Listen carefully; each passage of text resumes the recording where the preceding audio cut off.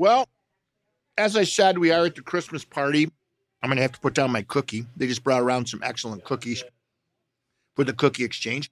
And I'm here with one of our newer members. I'm going to have him introduce himself. Go ahead. Hi, Dustin Hostetler here. Hey, Dustin. How long you been a member here? We just joined at the end of the summer. We took our first adult sailing class, my wife and I, Gemma and I, this summer, and joined immediately after. Now, do you own a boat? Not yet. But are you thinking about that? Yes, very, very much. I mean, how do you take sailing and not be at least considering owning a boat? The goal is one as soon as possible. Gemma, who's just far enough away that I can say this maybe more comfortably than if she was closer, would like us to wait as long as possible, but I would like to get a boat as soon as possible. Well, the nice thing about being here is that even if you do wait as long as possible, there are always people who need an extra pair of hands who are willing to take you with them. Yep. So, until she gets comfortable. Yeah. And I know you said you're going to wait about 10 years before you get a boat. I know his wife's here now, so we're pretending that he That's said right. that. At least 10 years, yes. And what kind of boat? Do you have any, are you looking when you do get a boat, you want to stay overnight on it? Are you looking for days?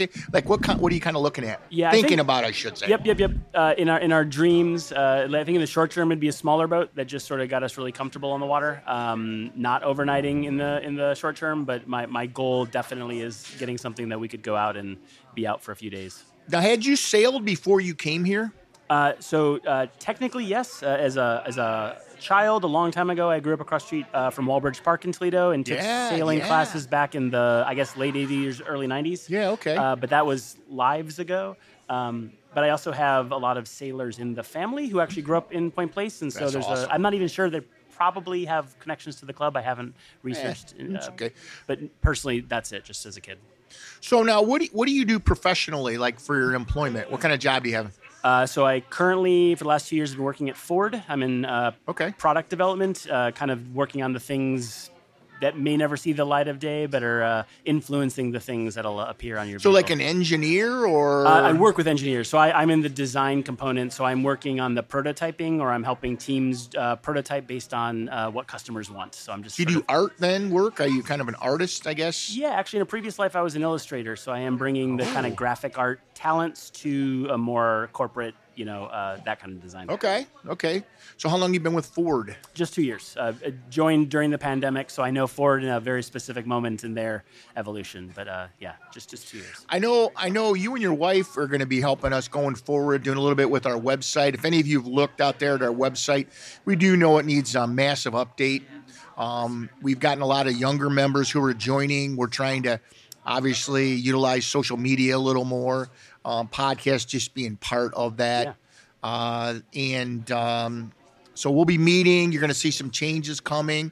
Now, have you done any website, or is that more your wife's bailiwick? So we both are pretty comfortable making websites for friends and stuff. I haven't done that professionally in a long time, and sort of default to my wife, who's super talented. Yeah, that's pretty exciting. Yeah, for whatever it's worth, though, I'm all about usability and all about getting the things I'm involved with up to speed as much as possible. And so that was definitely something when we joined, we saw the website as being one of those places we could definitely grow. And the thing is, to be honest with you, one of our members who was kind of taking care of it is very happy that somebody else is going to be doing it. Yeah. Because you can't wear every hat in the club, and you can't have, but you got to have a presence. I mean, let's face it. Yeah. What does a young person do? Oh, let's get on the internet and see what that is, And so we need to have a presence. So this will be a big assistance for us. What are some things as a new person, younger person, you join the club? What would you say some things we would need to change to appeal to younger people? You coming in as a younger member, what do you see? One, the fact that I'm referred to as a younger member is really interesting to me. Just like that says a lot. No, and what I mean by that is younger than me. No. But what I think is really interesting for me is somebody who's joining this club that's been around for a long time and has a lot of members who've, seen it, done it, and also, have a lot of ideas about how it should be done. I've been involved with a lot of other groups in Toledo, a lot of other nonprofits and other neighborhood groups and whatnot. I think the thing that I would focus on is making people aware this place exists, right? Like before we a year ago had on a whim searched for sailing classes, which is how we found the club. We hadn't been aware this club was even here, and I've driven by it a million times. I go to Weber's all the time. I mean, we're very aware of the area. So I think probably just an awareness, like letting other younger people know this is a place they're welcome, that they can participate without owning a boat. Like just like an awareness campaign, right? Like just showing people what's here, inviting people in and letting them know they don't have to have a boat to participate, I think would be a big one. So if a younger person came here, do you think that they would be welcome? Did you feel welcomed when you came here? Yeah, so I think that's for me, a really eye-opening moment was I signed up for the class, no history, didn't know anybody here, showed up on that first day, and randomly there were other people we knew, also technically younger people that were also taking the class. We were all surprised to see each other, and so there was like that moment of awareness, like, wow, we're all joining or participating in this thing that somehow none of us knew about. And we were immediately welcomed in. Everybody was super nice. We obviously don't have a boat, and we're welcomed out on people's boats, and we're on at least 3 different members' boats multiple times. Went to races, went to nights that we thought there were races, there weren't, and people still took us out anyways. Like, we've been so welcomed in. That is so infectious, and I think when people experience that, it's an immediate, like, oh, now what? What's next? Because there's that curve, that entryway of joining is so small. Everybody's welcomed. It is remarkably welcoming here. Now, have you had any occasion to be able to go out onto the lake, or just pretty much in the river right now? So we've been out twice on the lake, but in both times, actually the most recent time, weather was, we thought we could make it out. We were barely out, and it realized it was not a smart day. Weather came in pretty fast. So no, we haven't had a chance to really go out. I've been on the lake many times in friends' power boats, but no, I'm really looking forward to going out and actually sailing on the lake. That's my. So what was it too rough when you were getting ready to head out? It was something where we got out on the water, and then immediately our weather apps on all of our phones kind of started dinging that there was something. And we looked, and you started to see the lightning coming, and it was clear that we shouldn't be out there. Yeah, one of the things that you, having been on a lake before, especially on Lake Erie, you know that weather can kick up super, super fast. Yeah. And, you don't get caught out as much now with the weather apps. Yep.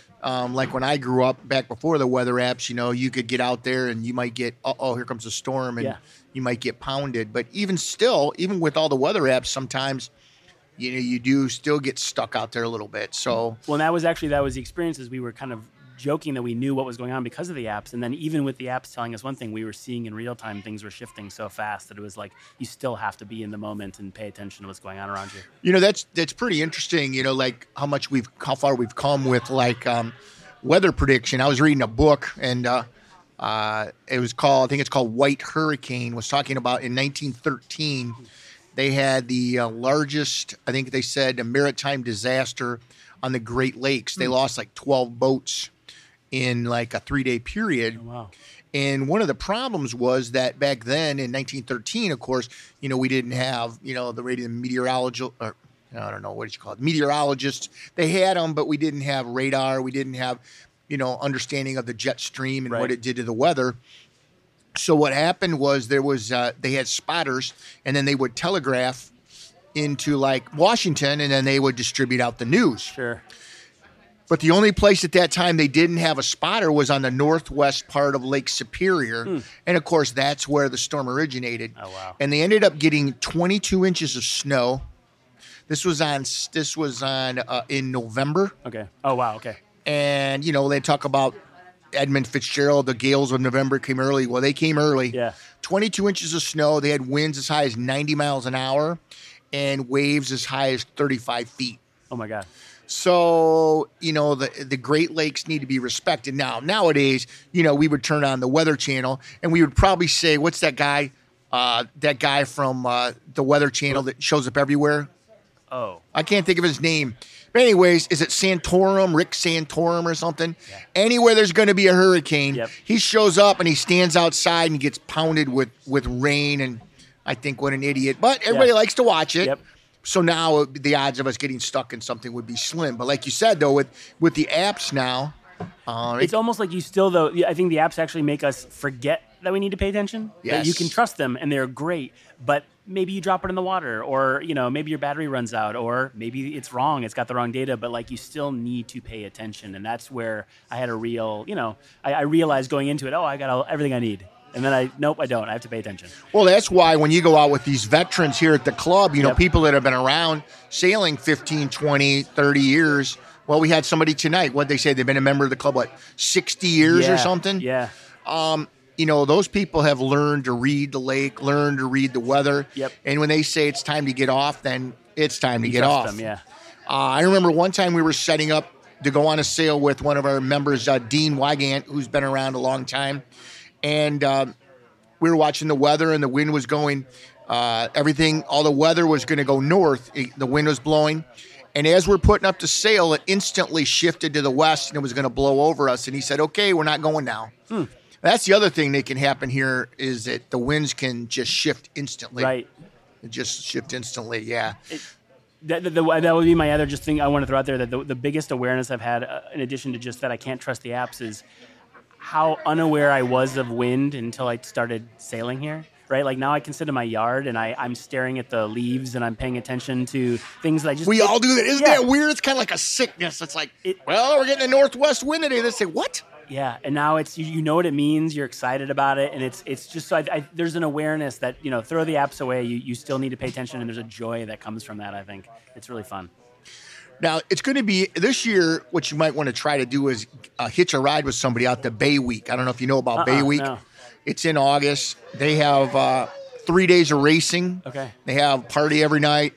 It's out on the islands. Sure. It is awesome. Okay. And there's always people looking for crew. Oh, okay. Even if you go out there, maybe you don't want to sleep on the boat, you can sleep at there's a hotel out there. Right, okay. It is an awesome thing to do. To go out there for Bay Week? Bay Week. Okay. That's ran by ILYA is the organization. Then they have the Mills Race, which is another big sailing in June. Okay.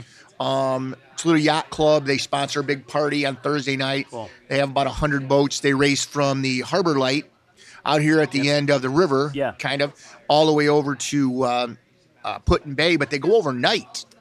Oh, fun. So it's pretty cool. Now, I've only been sailing 3 years, so I don't feel experienced enough to do that. But I'd like to get a ride with somebody. No, it sounds like a fun thing to watch or, Yeah. Cool. Well, I appreciate getting to know you a little bit anytime we can meet any of the new members. Yeah. Obviously, if you know anybody out there who's looking to join a club, have them stop by. We're always looking for new people. Thanks for coming by. My pleasure.